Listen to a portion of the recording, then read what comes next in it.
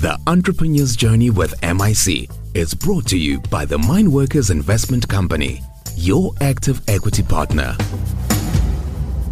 Starting a business that makes money is one thing. Making money while making a difference is another. Add being backed by a major investor into the mix, and you've got a trifecta that every entrepreneur dreams of.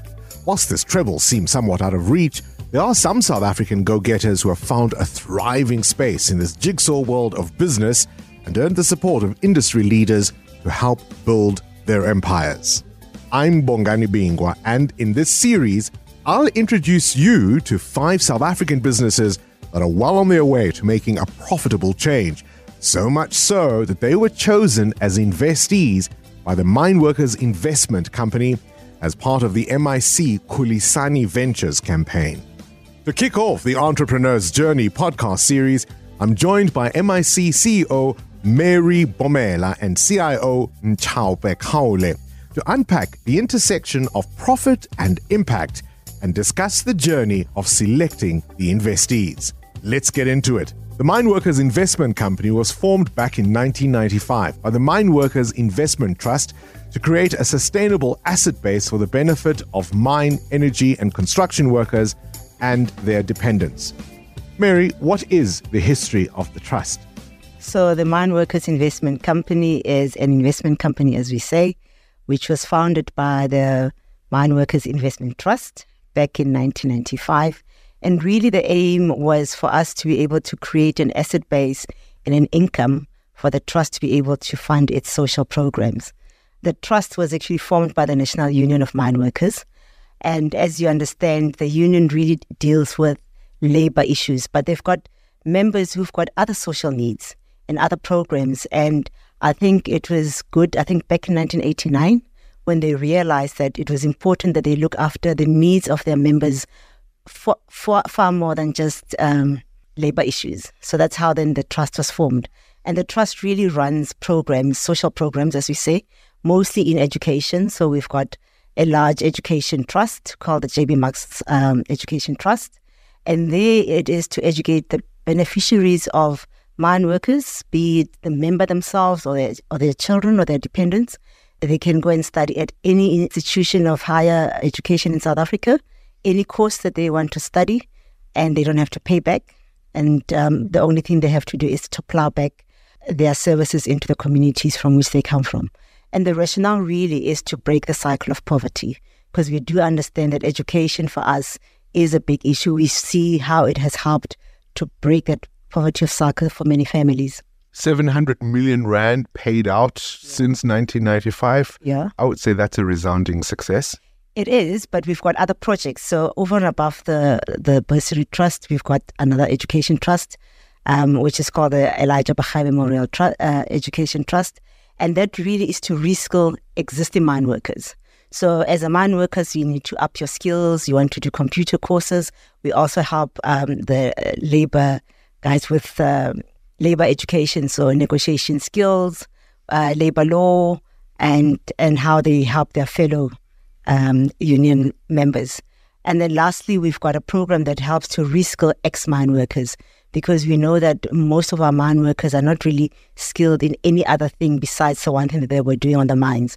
And with the mining industry shrinking, we do have a lot of miners who are retrenched and they have to go back home without any other skill.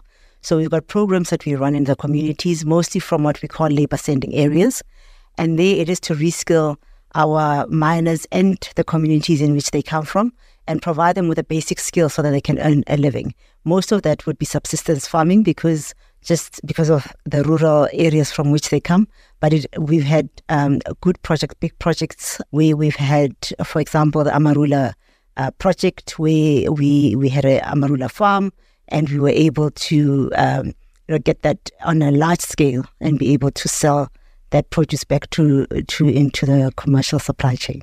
That is one particular highlight. Can you readily think of any stories that would really paint the journey since 1995? Definitely. Our highlight for the year as investors, what we do on a daily basis is reinvestment, which is a core skill of our staff members. But the highlight of our year is always the graduation ceremony, where we see the graduates of the JVMarks coming through and getting different qualifications with distinctions. And really across the board, we've produced more than 18 medical students of the program. And we've got a blind lawyer that came through the ranks. She's doing very well now. I think she's been out of the program, about 7 years now. And over the years, every single year, you see, a child that will stand on stage and tell their story. I think the most touching ones are also those whose parents have passed on. And yet they are dependents of mine workers because that child might be left with a goggle. And now they, come and they get a qualification and they will help that family, they will help their siblings to make sure that they take the family to the next level. So it's always heartwarming to see the graduation. Chaupe, you've got extensive experience in private equity, corporate finance. What attracted you to MIC? So what attracted me to MIC was an opportunity to use those skills to make a difference.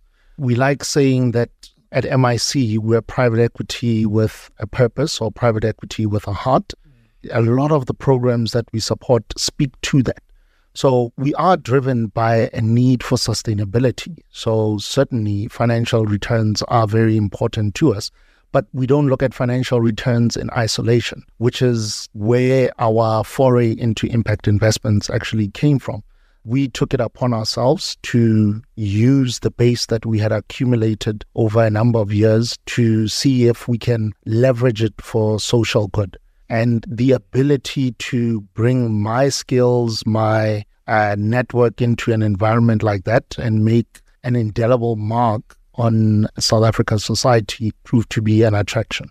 Mary, why entrepreneurship? So when we looked at impact investment, there were various areas that we could go into, such as education, health, housing, and so on. But we also wanted to make sure that it is in line with the core of what the MIC does and what we know how to do best, and so that we can leverage our skills and expertise internally as well. So entrepreneurship really is to help our small Black entrepreneurs to grow their businesses. We know the strive of Black entrepreneurs in terms of accessing capital. Many are unable to raise funds, especially from the banks, simply because they don't have guarantees or a strong balance sheet that they can borrow from. So with our money, we are plowing in equity into these businesses. They don't have to pay us back in the short term like you would have a loan. And that provides the entrepreneur with space to focus on their business and to grow their businesses to the next level. Chaupe, maybe let's take a step back and talk about what is impact investment to begin with. Impact investment is an opportunity to not only seek out financial returns, but seek out financial returns while addressing a social need. An example of that would be, at the moment, all South Africans are affected by load shedding, right? There is a need for a more stable energy supply to keep our economy going. There are entities and individuals that are in a position to afford alternative power sources, but there is inequitable access there too. So an entrepreneur out there might come up with a very cheap means of alternative power.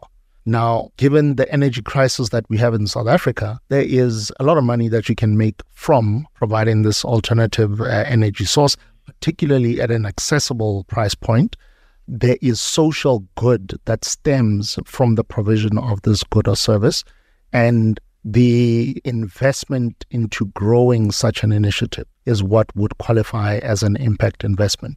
So how we look at it as MIC is to say, given that ultimately there is a trust that has initiatives and programs that need to be supported through our activities, we do need the financial return component, but the two are not necessarily mutually exclusive. So we believe you can still extract financial returns, very decent financial returns at that, while still delivering a social good. And that's been the ethos and the approach to impact investment that we've had. Mary, take me through the conceptualization of the Khulisani Ventures Fund. What was the thinking behind it? So when we turned 20, which was back in 2015, we had a solid balance sheet. And the discussion really was about us being able to invest in a manner that has a bigger impact. whereas we normally would have invested and paid the dividends through to the trust, and the trust would then pay for the projects that they are supporting. But then we then said we could still actually make even a bigger impact through the way in which we invest.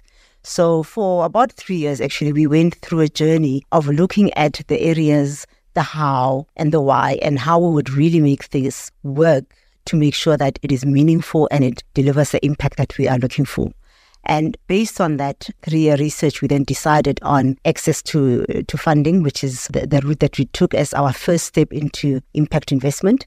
And that would be providing, and we call ourselves the uncle of Black kids, because really you don't have the uncle who's going to stand behind you and sign that check for you. So with Khulisani, we actually put our first 100 million rand aside, and we've actually this year topped it up to 300 million to make sure that, one, we can put in equity behind these businesses, but secondly, that we can also put in further money, follow-up capital to ensure that they do grow to the next level. The word Khulisani actually means to grow, and that's why we named the fund Khulisani, is to make sure that we can get our Black entrepreneurs and grow their businesses further, and hopefully one day have one unicorn that we can produce from the MIC. I love the idea of being the uncle and the use of that word, but I also think about it in Chaupe as a kind of dragon's den at the same time. You've got these bright young minds full of spark, full of ambition, full of hope, who come and present to you. What is that X factor that tells you immediately this is a business, this is a venture to bet on? So there are a number of factors that we looked for, but the 3 common ones were, did they address a need that was out there in a very innovative manner? We also looked at the ability to scale, because growth is important ultimately. If the intention is to keep the economy growing, to create more jobs, to create deeper impact, then growth is a very important consideration. And that's why scalability was equally important for us. And then lastly, it was the drive of the entrepreneur themselves and the team, if they had access to a team, the team that they had around them. We launched Khulisani 2 years ago. So we've run 2 cohorts. And there were certain lessons that we learned from our first cohort, which we've applied to the selection of our second cohort businesses. And what we learned was it's important for the founder that you back to have a team that they can bounce ideas off. Entrepreneurship is a very lonely game. Half the time, it feels like an echo chamber. It's good to bring in an institutional investor like ourselves to help give you a sounding board, but you also need a team that can help you both execute and can help you co-create in this journey towards creating ultimate value, ultimate wealth for the entrepreneurs concerned, and ultimate impact, which is what we're backing. But you also meet prospective applicants, I would imagine, at times when they're almost on their knees because the funding journey is sometimes so difficult. How do you separate the wheat from the chaff? It's very difficult because, as you said, Bongani, from time to time, there is an element of empathy that comes with hearing the story of a would-be entrepreneur or an entrepreneur that has been at this for a while, and they know they need to pivot, but they just don't have the capital to do justice to the pivot. So what we need to do is take a step back. There's a saying that we have in the office: there may be a gap in the market, but is there a market in the gap? And what that means is, notwithstanding the fact that you've identified that there may be an opportunity and you are pursuing this opportunity, it might be that the depth of the market, i.e. the number of customers that are available for you to serve, is just not big enough. And in discerning who to back and who not to back, it's important to have a very honest and robust discussion around this concept of whether there is indeed a market in the gap. And ultimately, that's how we end up choosing the winners from the ones who still need to go through a few more iterative versions of their business model. Were there entrepreneurs you were sad not to assist? Yes, there were. There was a team of brothers who came up with a very interesting logistics solution in the townships. They were very backable, but probably too early for our involvement. I believe there is still an opportunity there. So just because you didn't get funding or we didn't invest in you in cohort 1 or cohort 2, it doesn't mean the door's closed. Part of being the uncle to young Black businesses is having that sympathetic ear and always being accessible. It might be that the next conversation we have, they'll be ready for us to invest in them. What's also important is that during that round, we give a lot of advice. So if you don't make it through, we do sit down and discuss why you didn't make it through and maybe some of the things that you need to consider going forward. And what has been interesting is that we saw some businesses come back for the cohort 2, and they're definitely improved. You can see that implemented some of the advice that we had given, and they are now in the running for funding this time around. Still to come on the Entrepreneur's Journey with MIC. A lot of the time you hear that the youth is lazy, the youth doesn't want to work, and they've got no ideas. I was so impressed. I went home and I thought there's definitely a lot of hope for this country.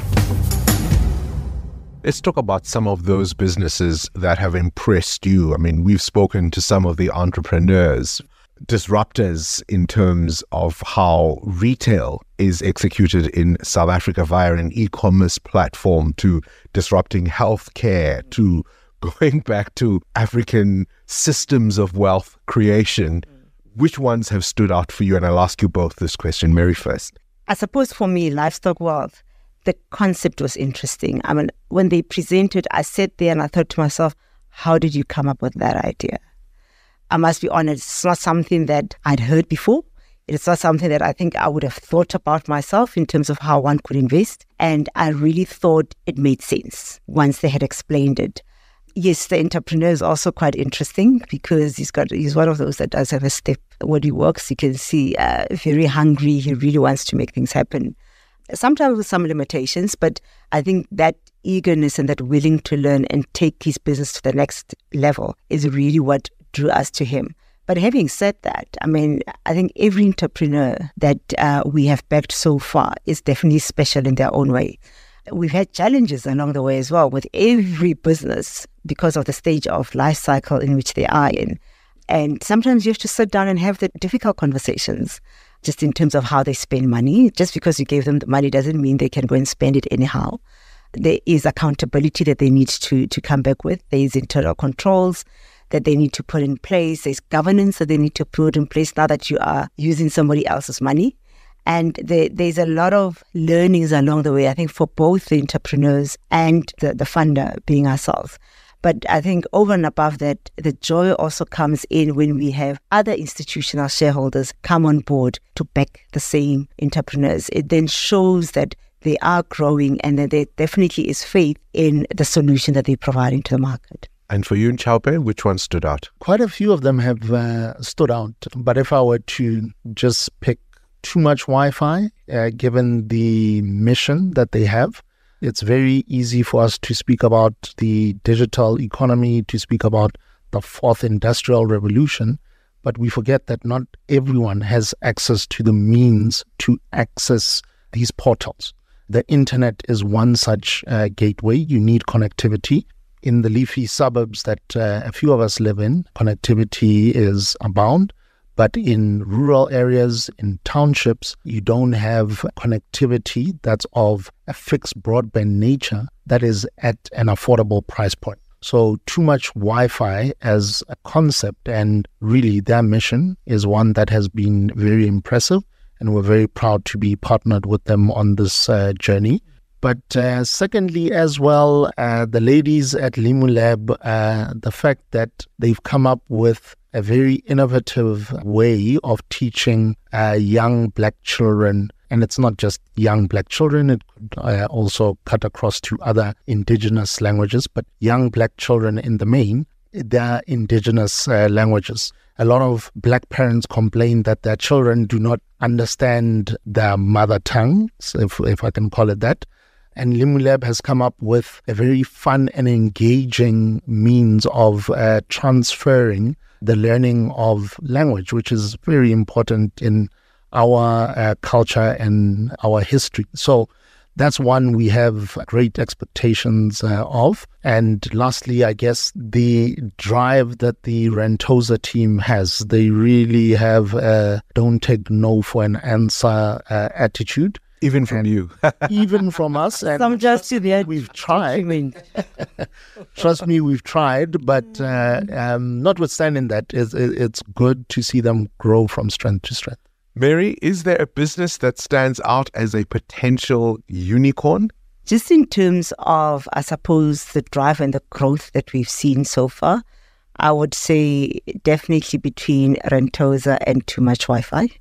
When you look at their growth month on month, in these businesses, you don't measure growth on an annual basis. They're growing double-digit month on month. So definitely got the potential. And when you also look at the drive of the entrepreneurs behind these businesses, definitely tells you that they've got the big picture in mind and really want to achieve great things.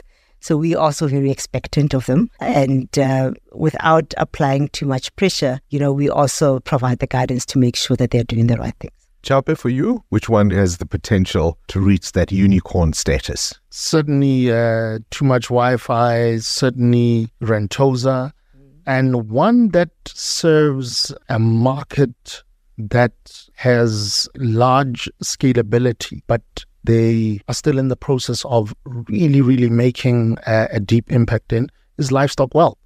I mean, crowdsourcing of funding for farmers, particularly emerging farmers, that represents a big need. And Mr. Shezi has come up with a very innovative platform. This is a service that can be extended beyond our borders. I think it has applications even internationally. So yeah, with the right degree of guidance and the right funding and team behind that business, that could also be a unicorn. The one we're forgetting to mention is obviously Curro Medical. When you look at the products that they're supplying, really it's about making healthcare accessible and affordable. We know in this country how expensive medical services can be. And also what we find, and we saw this through the COVID period in terms of just access to doctors. And sometimes there are certain conditions that can be treated from home, but the current system says that we need to go out to a medical facility. So with them bringing the hospital into the home environment, I think, it's got a huge potential. And there's also stats that show that, when you are in an environment surrounded by those that love you, that you actually heal at a faster pace then. So that's definitely where that impact for Curro is when I come from. Knowing the stories of negativity in South Africa, both in the public and the private sector, what does it mean for you at a personal level to have been the stewards, the guides to these entrepreneurs with ideas that even if you explain to people at a dinner party, leave people absolutely gobsmacked, their mouths hanging, saying, what? How does it feel for you personally to say, I had some hand in that? Yeah, it's definitely been a life-changing experience, Bongani. The first cohort that we had with Khulisani 1, I attended the presentations for the last 10 entrepreneurs. Even for those that didn't make it, I thought, wow, these are brilliant, good ideas. Because a lot of the time you hear that the youth is lazy, the youth doesn't want to work, and they've got no ideas. I was so impressed. I went home and I thought there's definitely a lot of hope for this country. There are people that are sitting, they're seeing problems and thinking about solutions. So it's not just the negativity all the time. Yes, some of them might not make it through, but just the fact that they thought about those solutions for me was a great thing. When we then moved on to Khulisani 2, it was even bigger. The business that we saw the second time around were bigger, there were better ideas.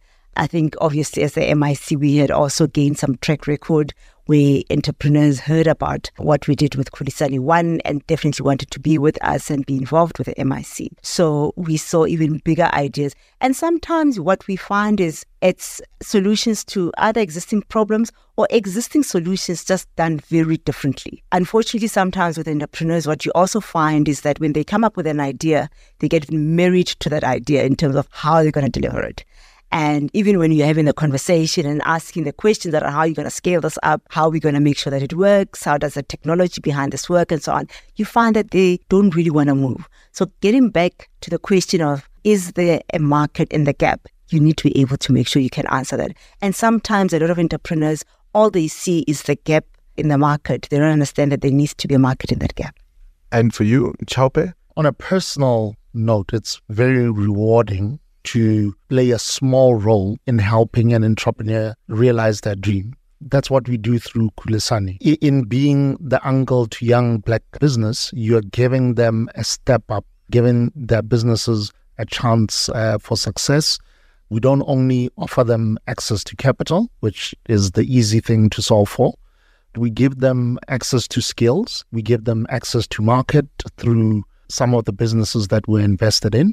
On the skills side, which is probably the difference between cohort 1 and cohort 2, is we've realized that there's a greater need for an intervention to help our entrepreneur cohort get to some of these answers quicker. We all take it for granted, but a lot of businesses go through a number of iterations before they get to the idea that helps them strike gold.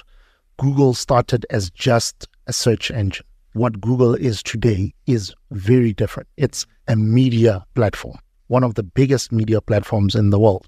And that's something we need to appreciate. We are here as a partner throughout the journey. We don't have all the answers, but we are certainly willing to work with our founder teams, entrepreneur teams, to help them get to these answers. And the fact that we're happy to put our money behind what we say does make for a perfect partnership, in my view. I mean, Amazon started as a bookstore, an online bookstore. Look at them now. Mary, in the 13 years of your leadership at MIC, net asset value has doubled. What do you put that to? A great team.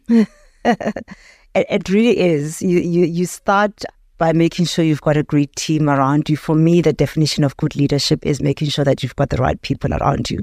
Because as a leader, there's no way that you know everything. Half the stuff that Chaupe knows, I don't know, very technical. And it's lovely to work with a team that is so committed and they know what they're there for. And if you look at the tenure of our team, it's actually quite high. There are those that have been around 18 years. There are those that have been around 12. And we're a small team for us to have such a high tenure rate. So I think it talks to the environment that we've built and the vision that we've got for the business. All of us have bought into that vision and we all work together towards it. Chaupe, how important has the human factor, the personal touch been in identifying potential fundees from these ventures? It's one of the most important aspects thereof. People like working with people they get along with or have aligned values sets with. And a lot of the transactions that we are able to originate through one-on-ones are driven by personal relationships. So it's an important consideration because trust emanates from these kinds of relationships. There is this willingness to consult with one another, to avail not just our expertise, but expertise from outside of MIC to help our small businesses grow, but equally help our larger businesses grow. So a number of the businesses that we are, particularly the mature businesses where we've been invested for a number of years, have recently embarked on digital transformation journeys. And we've been a part of not only that conversation, but in certain instances, we've driven the need to adopt this digital transformation. Part of what's important for entrepreneurs is not only the idea and being the originator and being able to see it through, but it's also the question of leadership. What about your leadership style have you imparted to these business leaders, to these entrepreneurs that you think will serve them? I'm not sure if they always think that I'm a nice person because I lead the tough discussions that we do have. And it is important that we have the difficult conversations in a manner, though, that still makes them feel like a partner in that relationship. So it's not about us or them. We are together in this journey and we're going to make it work. So even after that, they walk out feeling that I've got a partner who's willing to help me get to the next level.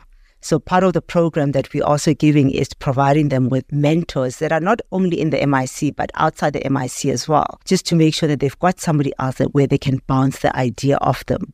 And sometimes, it's difficult for us as the MIC to play the role of the funder, the investor, and the mentor, because like I've said, there is some tensions that go along with it. And then providing them with an independent mentor who has started a business, who's grown a business, who's sold a business, and taking them through their own experience and their own learnings has been great. So I think that they feel very supported.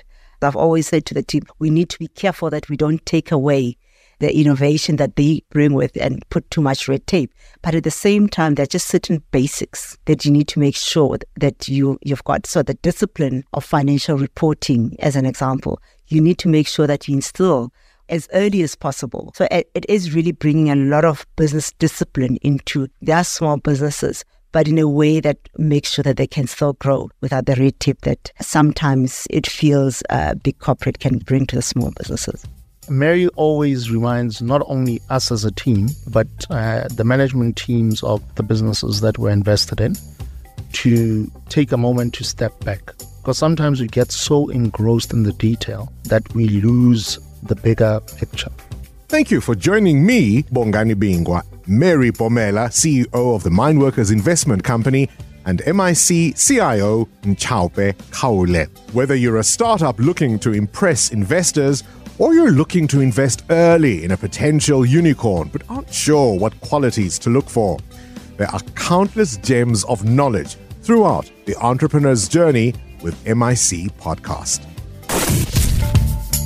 The Entrepreneur's Journey with MIC was brought to you by the Mineworkers Investment Company, your active equity partner. Catch new episodes on 702.co.za or your favorite podcast app.